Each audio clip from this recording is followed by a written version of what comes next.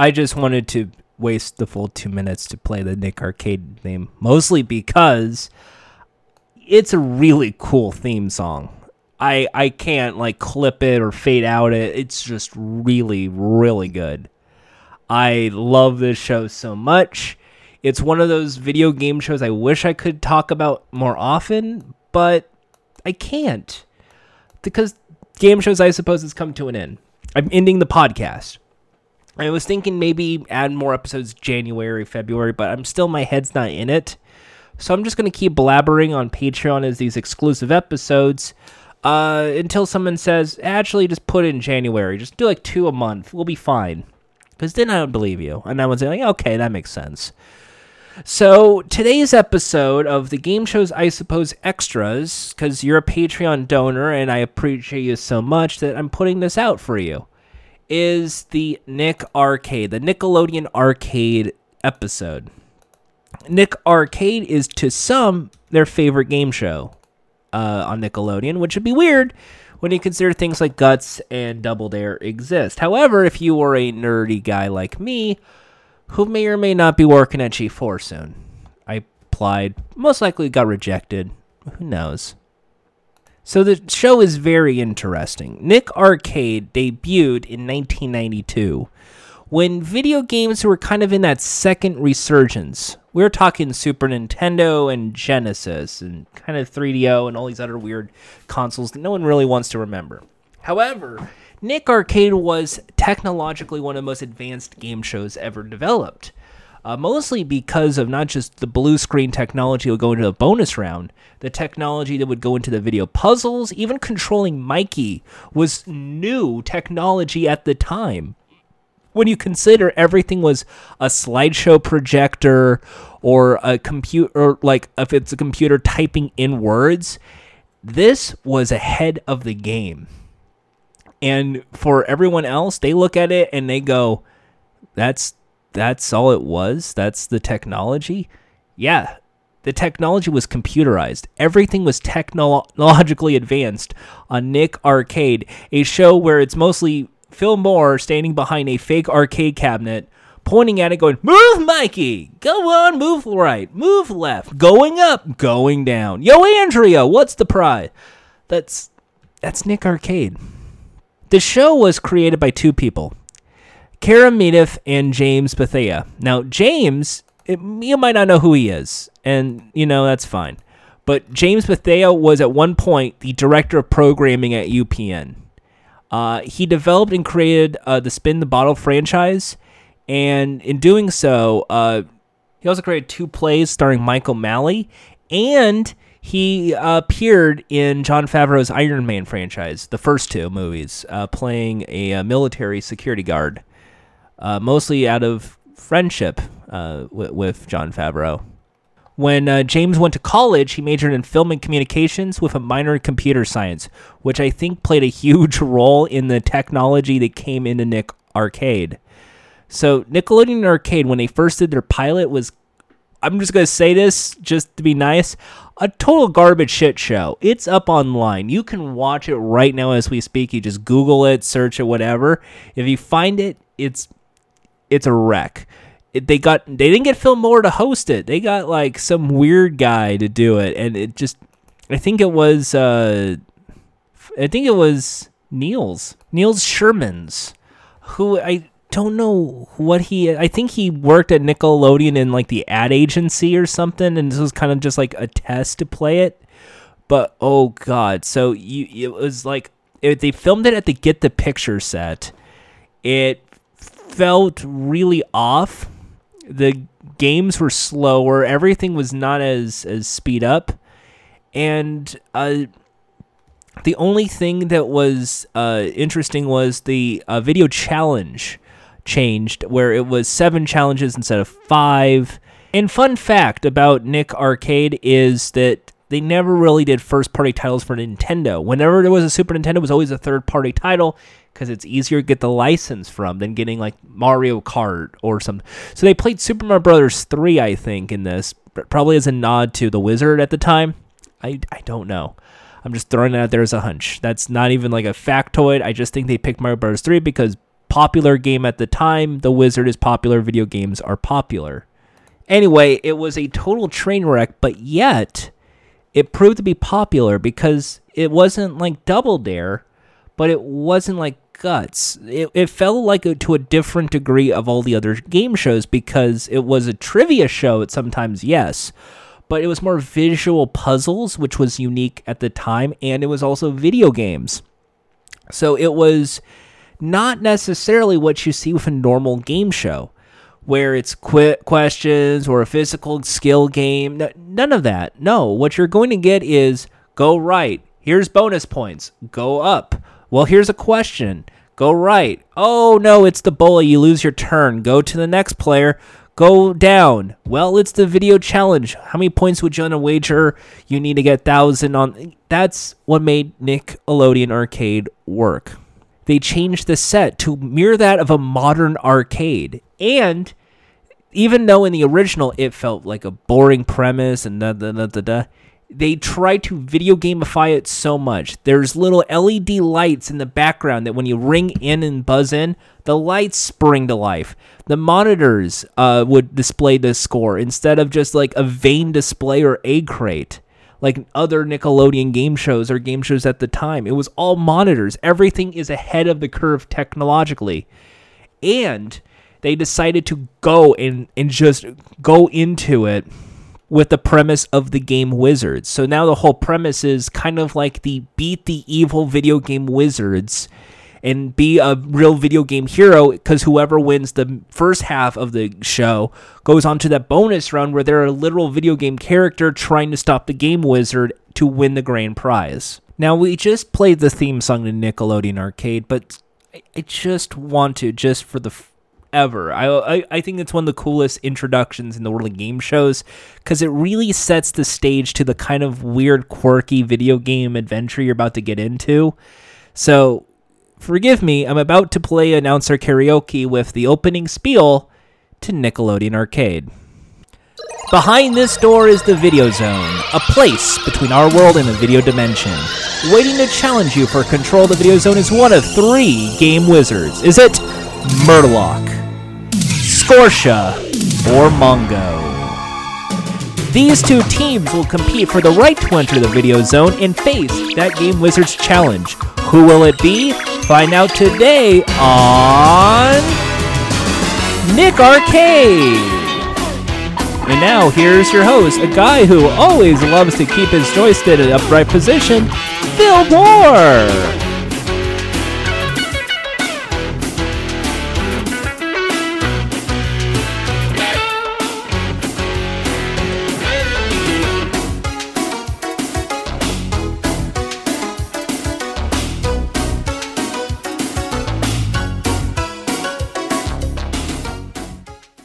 And then, of course, as he was running around, there would be a face-off podium. Thank you, Andrea. Welcome to Nickelodeon Arcade, where your video savvy and video game skills are put to the ultimate test. It's a good time to actually talk about Phil Moore in this case. When you're a kid growing up, here's this weirdo guy screaming at you, welcome to Nick Arcade, your video savvy, video dimensions are put to the ultimate test. And he is just very enthusiastic, very vibrant. And that's for good reason. Phil Moore at the time was a warm-up act at Nickelodeon Studios. So he would warm up the kids' crowds when Double Dare aired, or with Guts, or even the sitcoms like Clarissa Explains It All when they had an audience on board. He would try and get the kids pumped, and he had this natural charisma about him that made him perfect to host a game show. Phil Moore is one of those top-tier children's game shows, and I think we don't really give him that much credit, even though he has a very unique skill set to appeal to kids without coming across as fake. You see, that's a really tough skill. Talk to any kids entertainer in the UK, they usually blow it. Phil Moore was perfect to captivate you. And you got to think, at the time, there really wasn't that many black game show hosts. Nipsey Russell hosted one show. Michael Carrington for Think Fast springs to mind, and Rob Edward Morris for Make the Grade. Like, that's it in terms of children's game show hosts who are black. And of the 3, Phil's the best of them. Why? Because he exuded energy. The other 2, they kind of played your Alex Trebek role in a wild game show. Rather, it's a trivia show, and then the fire drill or Think Fast, which is all physical puzzles. Phil Moore, he knew how to excite the crowd. This is his best game show work, because when I see things like,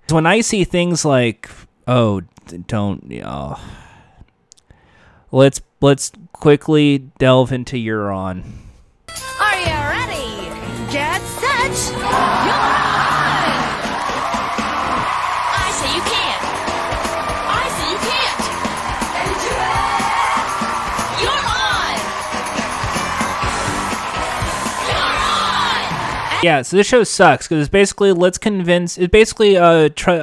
probably the same vein of a game show in my head. The premise was you had kids with hidden cameras trying to convince adults or kids to do stupid challenges with them. Kind of like, hey, would you eat this bland yogurt? I don't know what it is. Okay. And the idea was that if the contestants, the couple with the hidden camera, can get 3 acts done in the span of like 20 minutes, they win a great prize. But in studio, Phil Moore brings in a bunch of kids and sometimes the adults to predict whether they can get 1, 2, or all 3 stunts achieved. If they're correct, they also win a really cool prize. At the end of the show, Phil Moore forces an adult to replicate one of those challenges or humiliates them in a hilarious way. Yeah, it sucked. It wasn't funny. Kind of was the dumbest thing I've ever seen on Nickelodeon television. It almost made me realize I'm a grown-up now and I don't have to watch this anymore, which is when I started watching Comedy Central. The final round's called the Big Runaround because everyone runs around in a circle. Runaround's also the name of a former game show that only lasted for 1 season by Meryl Quigley. Now that we got that out of the way, let's go back to Nickelodeon Arcade. So back to Nick Arcade. So I guess if you've never seen Nickelodeon Arcade before, I figure maybe you haven't. I don't know you. A lot of people don't watch game shows and they want to hear me talk about them. I don't know. That's weird. If you've never seen the show before, 2 teams of 2 kids have to go head-to-head to get the most points at the end of 2 rounds. The way to do that is by basically staying in control of the board, similar to remote control.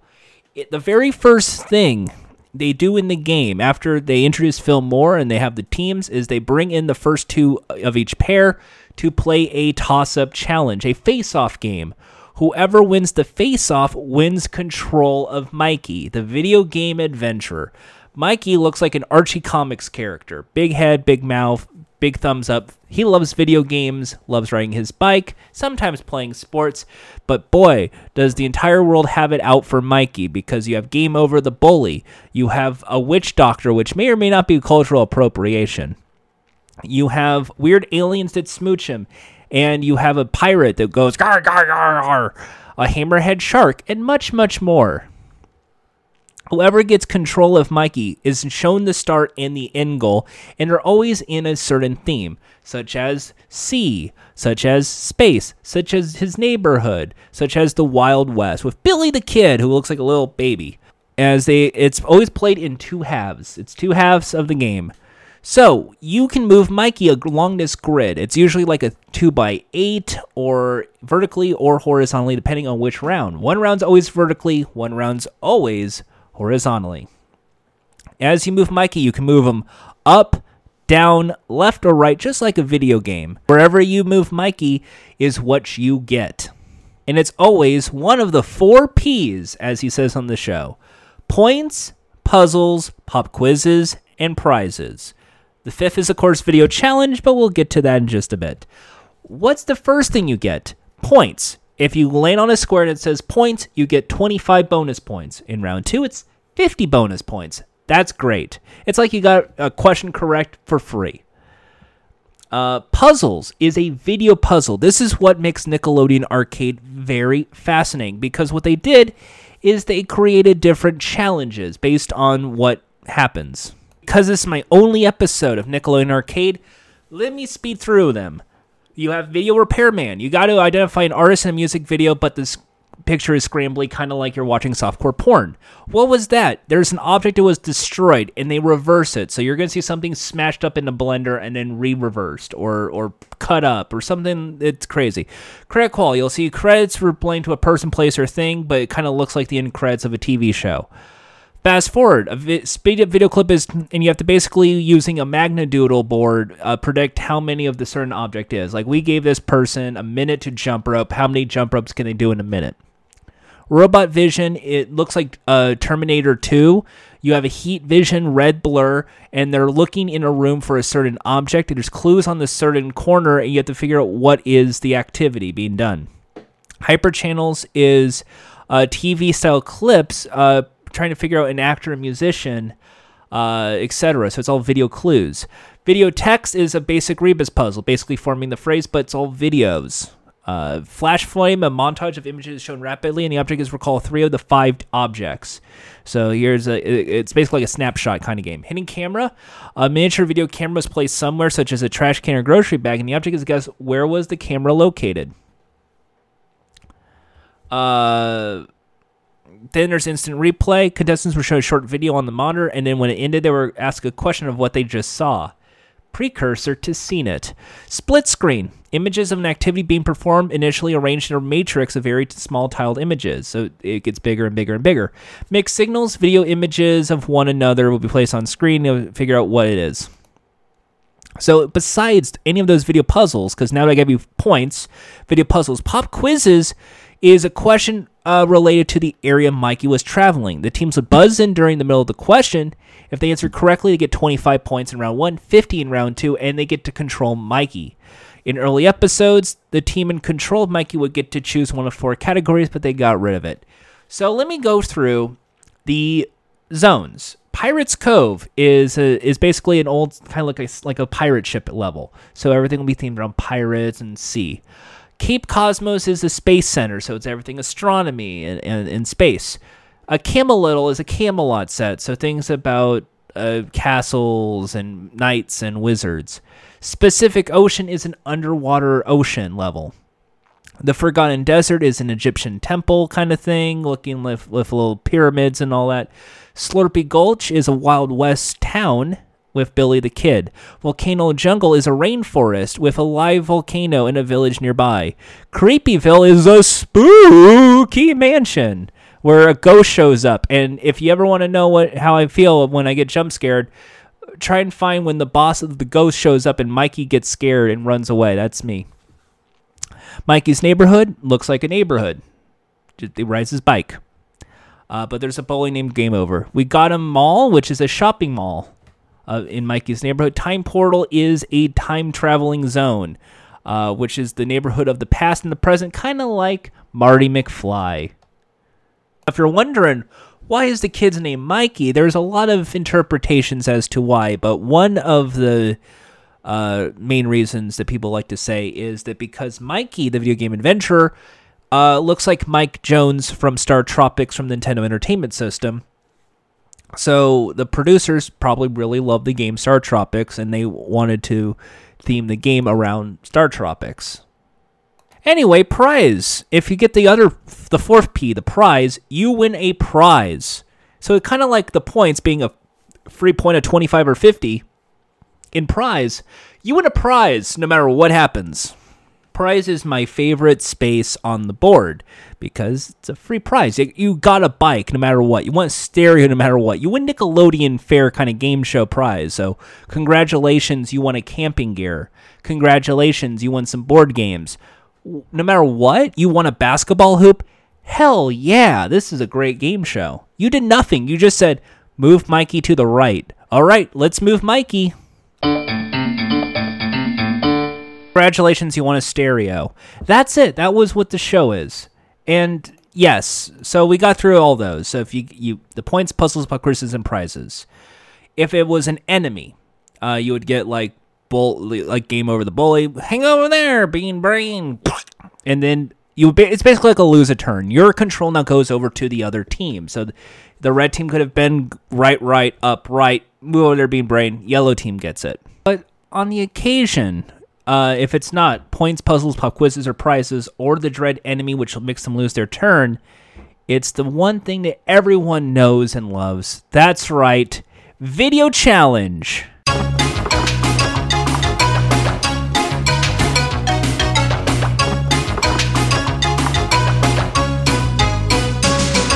Video Challenge is what people remember most about Nickelodeon Arcade. For good measure, it's a video game show, and this is the video game part.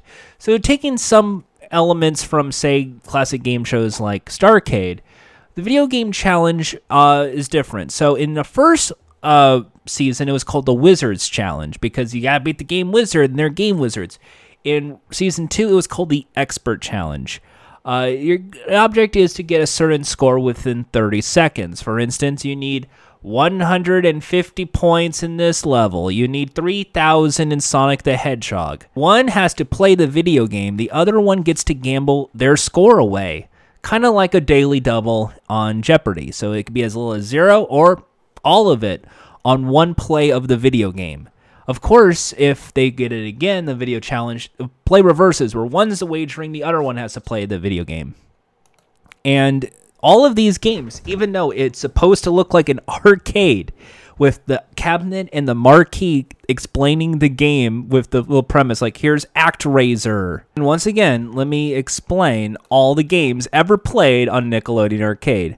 Gunnak, El Viento, King of the Monsters, ActRaiser, Toki, both for NES and for Genesis, Robo Army, Sonic the Hedgehog, Sonic the Hedgehog 2, more on that in just a bit, Parasol Stars, Battletoads, yes, they played Battletoads, stop asking, Joe and Mac, Ghost Pilots, Alpha Mission 2, Gayers, Airbuster, Thunder Spirits, Super R-Type, Kickmaster, The Addams Family, Monster in My Pocket, Super Ghouls and Ghosts, don't ever pick that game.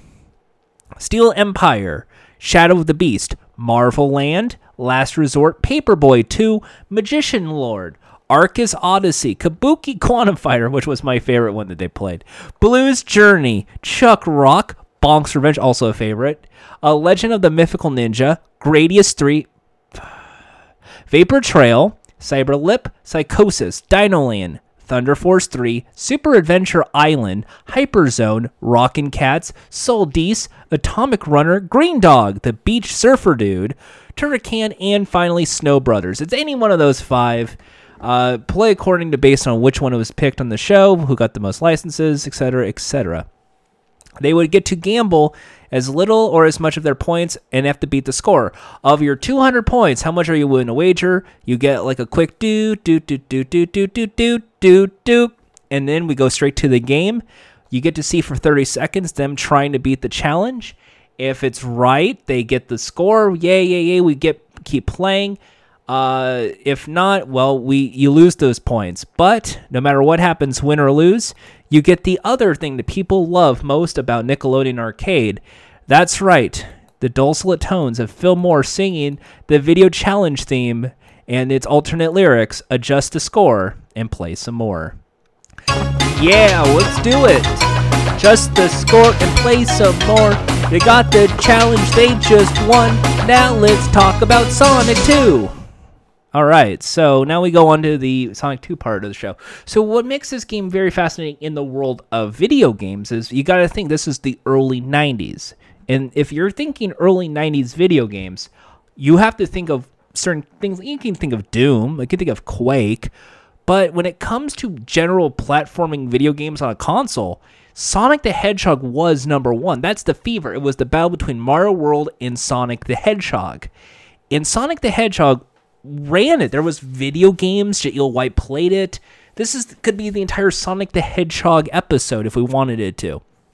But what makes this very fascinating was they were trying to push out Sonic the Hedgehog 2. They wanted to get some buzz going with Sonic the Hedgehog 2. It wasn't a new game yet.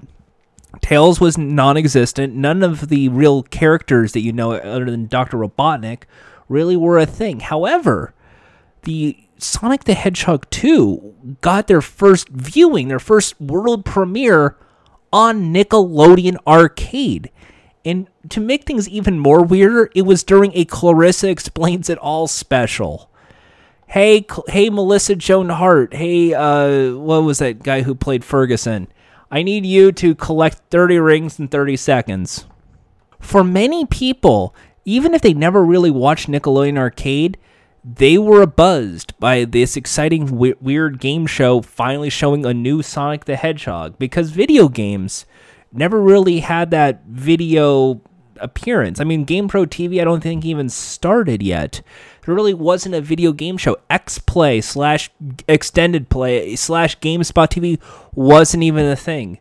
Video game television, still a relatively new thing. Video Power, I think, was just at the breaking point.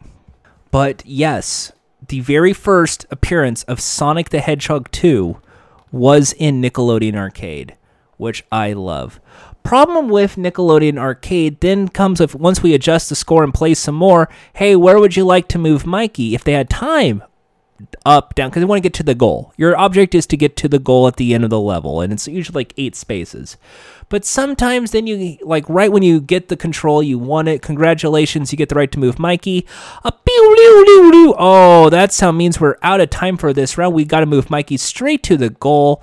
If you buzz in with the correct answer, you win the goal for round 1 and 50 points. In round 2, it's worth 100 points. Whoever gets the most points wins the game. So in round 2, which the points are double, I just basically explained the points are double in round 2, 50 for bonuses, and 100 for winning the goal. Sometimes, because of those video challenges, it was clear like someone's going to win. Sometimes people gambled on a video challenge and they royally flopped. And even if they win the goal in round 2, it's not mathematically possible for them to win the game.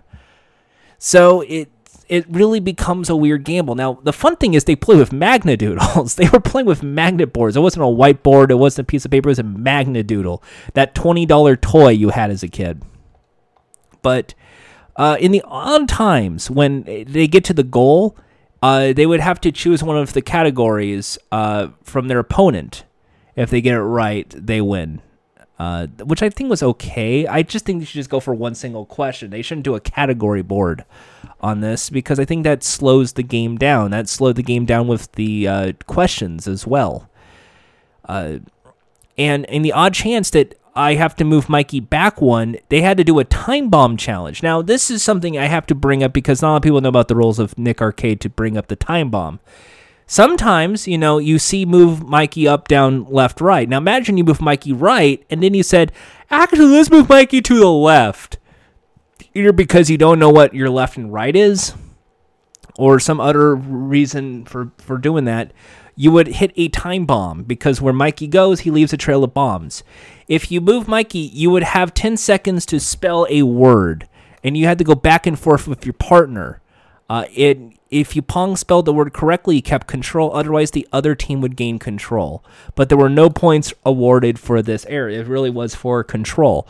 So it's like, I want you to spell school. S-C-H-O-O-L. You did it.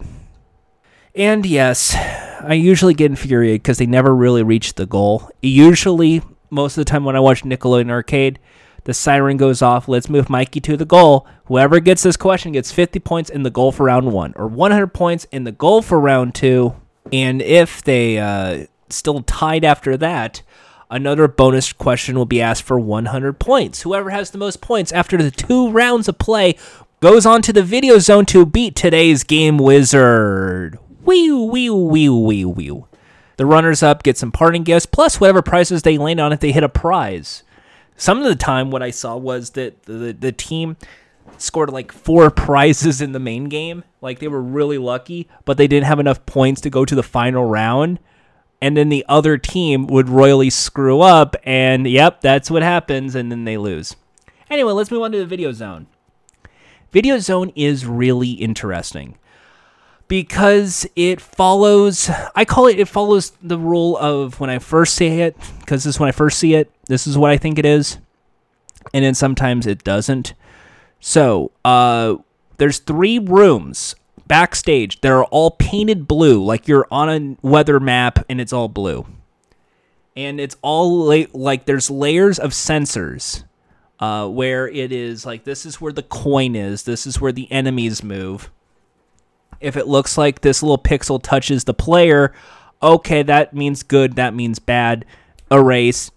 Diserase. And this was in real time, which is also technologically advanced for the time. So now let's move along. There's 3 rooms. I would like to say that even though I don't think this is truly what it is, I think this could be what it looks like. First room is always a staircase. It's a right-facing staircase with a little second floor.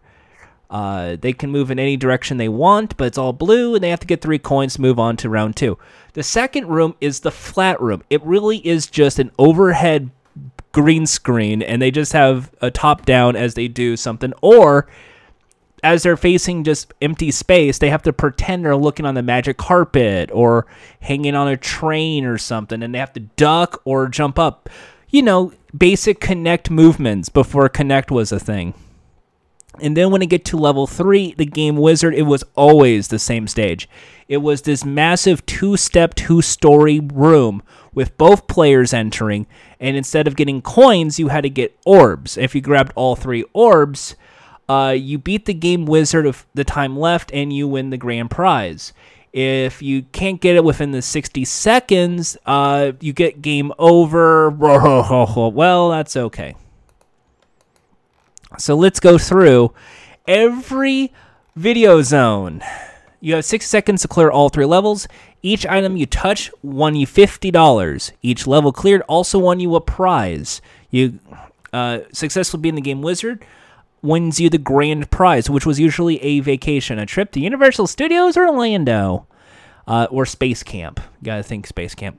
If time ran out of time before you complete a game, a laugh light sound played and screen faded to red and the words game over appeared on the screen. There was a health meter. If you hit an obstacle, if an enemy hit you, you would lose an amount of power. You lose all your life. Press start to continue and you had to restart the level. So here it is, level 1, Jungle Fever. I'm reading us straight off Wikipedia because this seems silly to me. Someone really went out of their... Even I wouldn't go out of the effort to list all this. Jungle Fever, a jungle setting where the player climbed palm trees to obtain 3 bunches of bananas. These were all ladders, by the way. At the top while avoiding coconut-throwing monkeys, as well as toucans, piranhas. Once seen, the player was above the waterfall, and snakes. The player could go behind the waterfall or touch the golden idol to cause a rope to appear to help across the waterfall's safety. Alien Moon Base, an intergalactic mechanical building where the player had to turn off 3 antimatter reactors while trying to avoid steam vents and attacking robots. Touching the main computer would immobilize all enemies and hazards, rendering them harmless for 5 seconds. And would also activate a light bridge, which made the reactors easier to reach. So it's the same bridge. Ancient Tomb, a Mayan temple where the player had to grab 3 coins on both levels while trying to avoid bats, a statue's hammer, arrows shot from the ground, fireballs, and a mummy. If you touch the magical sunbeam, a sunlight eradicates all enemies and unlocks all doors, revealing the hidden coins. In Season 2, Monsters on the Loose, a city designed by alien UFOs where now the giant player had to rescue 3 humans from being abducted by UFOs, while avoiding monsters such as a giant laser-firing eyeball, a slimy earth-burrowing creature, and a monstrous cockroach. Touching a player rod released cosmic radiation, clearing the screen of enemies and thus leaving the player unhindered for a few seconds. In Haunted Museum, a haunted mansion scene, the player is required to pick up 3 statue busts hidden inside moving bookcases, while avoiding monsters such as a gargoyle, grasping tentacles, a vampire, and the Hand of Doom. Pulling back a curtain, bathe the room in sunlight, destroying all enemies, and thus leaving a player unhindered for a few seconds. In round 2, which I call is the flat room, run on a rail car. A player traveled on a rail car through a Wild West town and abandoned mines. He or she had to obtain 3 coins while avoiding vultures, hanging timbers, cactuses, tumbleweeds, and rats. If the player touched a green Lux cone, he or she regained full power. This only happened in Season 1. Nile River Raft. The player floating on a fast-moving Egyptian river with a wooden raft had to grab 3 gems while avoiding flies, alligators, rats, vultures, and a mummy. Touching the legendary Eye of the Pharaoh, Diamond restored full power. Mine Maze, a mine room gauntlet where the player had to collect 3 coins while dodging fireballs, spears, and electrified floor tiles. If the player touched a power tile, he or she granted immunity for all damage for a few seconds. Cliffhanger. Taking place on a cliff with a network of caves, the player had to clear the cave paintings to find 3 coins while avoiding falling rock slides, snakes, vultures, and giant lizards. If you touch the magical TNT device blasted on the cave openings, you reveal all the coins. So it's kind of like Crash Bandicoot. Food fight, a school lunchroom setting where a food fight was taking place. The player had to grab 3 textbooks scattered on the floor while avoiding flying food and the gym coach. Opening a locker with stinky gym shoes stopped the chaos for 5 seconds. Sub-search. Ocean scene with a player in a wave runner. The player had to collect 3 treasure chests while avoiding dangers such as sharks, eels, giant lobsters, massive mines, and squids. If you touched a nuclear power cell, you restored all power. Enchanted Flight, a magic carpet scene where the player had to grab 3 rings while avoiding swordsmen, gate traps, cobras, a royal guard, baby dragon, guard dogs, and a genie that shot lightning bolts. The same genie from the Forgotten Desert in Mikey's World. Touching a magic lap restored the player's health. Snow Slingers, an Arctic scene where the player had to hit 3 elves with snowballs while dodging those in the elves. The player also had to avoid skiing foxes, a hitting ice polar bear by mistake. Hitting a snowman made a play along to force the elves to stop attacking and dance in place for 5 seconds, making each one easier to hit. But no matter what happens, final third, that level 3, that final round is the wizard. Both players are now sharing 1 energy gauge. They're teamed up for the last level, which is a face-off against one of those 3 game wizards that rotates throughout the show's run. An evil wizard Murloc, which had lightning bolts. A fire-throwing sorceress named Scorsha, or the armor-clad monster Mongo, who tossed balls of energy. To defeat them, the player had to touch just 3 orbs before the remaining time expired, while trying to avoid the game wizard and the projectiles they were throwing. The ghostly creatures flying around the room and the beams of lightning, fire, or energy, depending on who the wizard was, that erupted from the ground. If either player touched a spinning hourglass, it randomly appeared. All enemies and hazards will be immobilized and rendered harmless for 5 seconds. Upon the wizard's defeat, if the player succeeded, depending on who the players faced, Murloc would disintegrate into a pile of dust, Scorsha would turn to a pile of ashes and blow away, and Mongo would vanish into a flash of light, leaving only an armor behind. The message, "You did it! You beat the game," would appear across the screen. There's one episode when the team won the grand prize where they defeated the wizard, the screen turned to red, and the words "Game Over" appeared on the screen, but that's usually what happens when you lose. In Season 1, the Wizards had nearly identical rooms with only different color schemes. In Season 2, depending on the Wizard, with Murloc purple, Scorsha red, orange, Mongo green. In Season 2, the mechanics were the same as before, but each Wizard was having a more customized room to better fit their theme. Murloc's lair had bubble-like objects. Scorsha's lair had crystals. Mongo's lair was a frosty snow cave. Notable celebrities include Joey Fatone. Joey Fatone from NSYNC was a contestant on Nickelodeon Arcade. Before we get to the big reboot section of the show, I want to talk about my favorite moment on Nickelodeon Arcade. One that became a quote-unquote epic fail, and that is because of a team, Jed and Nadine. Now, Jed is a really good gamer. Like, he won every video challenge. Nadine is a quiet girl who got a few trivia questions right, but clearly does not know what's going on. In the final round, Nadine gets to start the bonus round. If Nadine completes level 1, Jed does level 2. If Jed completes level 2, they both go to the wizard. Nadine is in the little temple room with the object of getting the 3 coins while avoiding the enemies. She's trying to... Remember, she's in a blue screen. She doesn't really see what's in front of her, so she has to keep looking at the screen, find the start button, and wave her hand to hit the start button to start the challenge. If she loses, she has to restart from the beginning and find the start button and redo everything. In this amazing moment, Nadine is probably the only contestant I can ever think of in Nick Arcade that couldn't complete level 1. She couldn't get the coins. She couldn't figure out where the coins were. She took her time on the stairs, and she ran the time out that Jed never even got the chance to do level 2. And while this is a audio podcast, not a video podcast, Jed was pissed. You can tell he was angry he couldn't get to level 2. But the thing that I wanted to bring up in this is you just have to assume, just like visualize this kid who can't see anything, just waving her hands in the air and just wandering back and forth looking completely lost. But why I want to put it in this podcast is because Phil Moore's commentary during this is something that has to be heard to really believe what makes the show very magical and special. So take it away, Mr. Phil Moore. All right, starter's been hit. All right, she got hit in the head by the idol, took away one of her power units. She's staying low on the fire and the bats. Good move. Ooh, got hit in the head with fire. Ooh, got hit again. She froze everything. Everything is destroyed now. It's just a cakewalk. All she has to do is run and touch the coins. Touch the coins, Nadine. Nadine, touch the coins. You're down to run back up and touch the coin. You haven't gotten it. Hurry up. You're running out of time. One, and hit down the stairs and grab the two. Turn around and hit down the stairs. You're down to 30 seconds. Come on now, Nadine. Faster. You're doing a great job. Everything is frozen. Head across. Head across. Head across. Hit it. Hit it. Hit it. Hit it. Oh. Oh. You have to hit start now. Go back and hit start again. You're down to 15 seconds. You have to hit start, Nadine. Hit start. All right, we're down to 10 seconds. She's going to have to try to get the coins all over again. We're down to 6 seconds. Got one. All right, hey, that is it. Ooh. Ran into a little trouble there in the two, but that is all right. They got the rap keyboard, and they have the basketball going from round one. Just simply put, magical. Just amazingly magical. Now, there's always been talks to reboot Nickelodeon Arcade, and rightfully so. Video games have modernized about 30 years from now. It's now the year 2020. Virtual reality is now a real thing.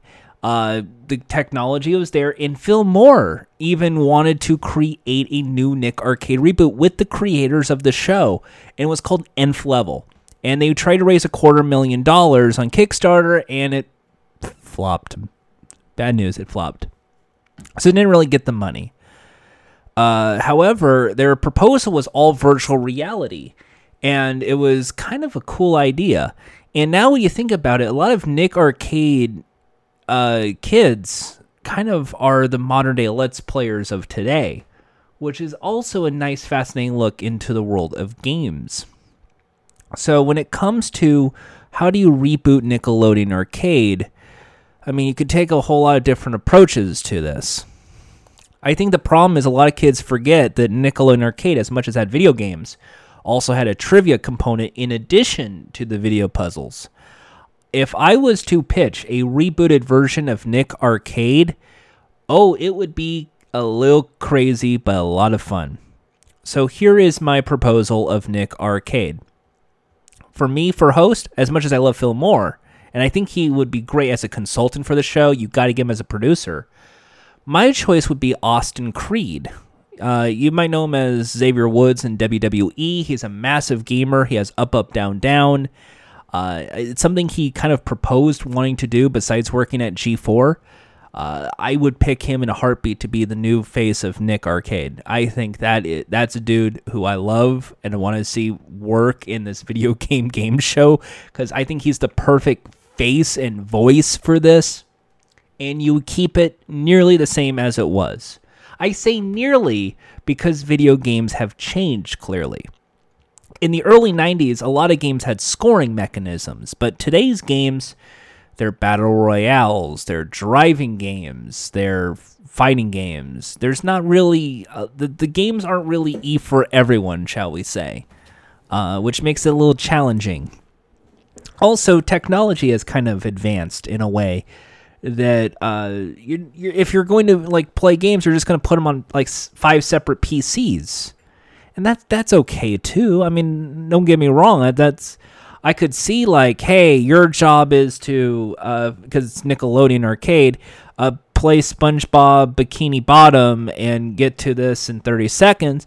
That doesn't seem like fun or fair. However, I was thinking in the back of my head, well, there are games that do have a scoring mechanism. However, you don't really see them in modern like console games or PC games. You do, however, see them in VR games, Oculus Rift games. What I'm trying to get at is if I was to do Nick Arcade with Austin Creed, I would make the Video Zone VR games, almost exclusively VR games. So you're playing Beat Saber. I don't know if you want to play Super Hot. That's a little too gory, but it might serve its purpose. But something where you have the controllers, and it's like you got to make 3 orders in 30 seconds. You got to hit 20 notes in 30 seconds. You got to do this in 30 seconds. The same 30-second challenges, but this time around, whoever's the gamer has to put the helmet on it, so they're in VR, and they have to calibrate it before they do the challenge, and we all get to see it. Of course, you would do like an iPad now with the scoring mechanic. So it's like a tablet they get to write down the scoring because computers have progressed over the years. Obviously, I would make the Face Off not a VR game, but a tablet challenge kind of game. So something that's like a Candy Crush bootleg, a match 3 kind of challenge would be what determines round 1. Even though I think that might be a little boring, it feels like that is the right approach. You have all 4 people playing a game, and that determines who goes into the VR. And then you modernize the Mikey to make it more CGI 3D. And then you update it. So it's still the points, prizes, pop quizzes, and prizes. But it's now on a cooler, sleek, almost virtual esports kind of looking set and virtual board. I know arcade, you want to make it look like an old arcade. But I think it needs to look like what is the modern day arcade, which is a LAN party kind of zone. Where you see esports team practice. That's what I think it needs to look like. With the winner going into the video game to beat the game wizard exactly like the original version with the 3 rounds and 3 different sets. But this time around, because technology has evolved, you can actually try and do physical props. So maybe you can make it almost like a double dare obstacle course in trying to get the challenges. You don't even have to have enemies keep hitting the opponent. You can make it almost like Super Mario World in a way that makes the CG really cool. And you make it so it's the same thing. You get to the level, you beat the game wizard, you win. And of course you keep it so there's still really cool prizes. But now Austin Creed's doing the commentary. And I think that might be where you go about it. Honestly, if I had to pick, I think Austin Creed's probably better fit for like an arena show. But I've heard he really wants to do Nick Arcade, so let's just put him in this. Because what this show needs is to be up to date in its technology, in its video game selection.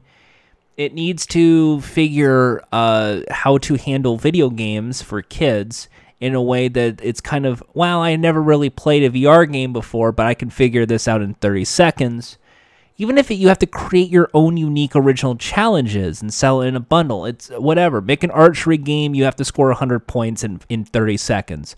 Any of those would work as a challenge. But the key to make it work is you got to celebrate video games and make it themed around video games, but in a way that even if you don't really know much about video games, you could still watch the show and understand what's going on. That is the appeal to Nickelodeon Arcade. I know it's not really what every gamer wants to hear because it's the gamer's game show, but you only get to see at most 5 video games, in addition to a toss-up, which is 6 and 7. So 7 games. And even then, they're 30 seconds. So of the 22-minute show, 3 minutes are most likely spent on video games. Everything else is a visual puzzle, a clue, move Mikey right, do. That's it. So if you're going to modernize it, keep that spirit alive, but take it to the next level. Take it to that big level of VR games.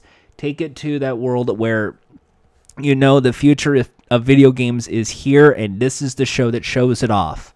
And kids can answer questions about space again. I don't care to talk about post-haste or Battle of the Band. They're just Pong. It's just Pong or just Jump. That's it. Those aren't really interesting games to talk about, but that's where I'm going with this. It's just you have to take this to a technologically advanced game. That's what is the appeal to Nick Arcade. It's rewarding kids with video games for answering school-level questions in a tribute to video games in a way that's very engaging. That is it for the Nickelodeon Arcade Special, one of my favorite games of all time. Thank you so much for stopping, thank you so much for donating to my Patreon. And to sign off, we're going to play the other version of the Nickelodeon Arcade theme as the closing theme. So good night and big smooch. Mwah!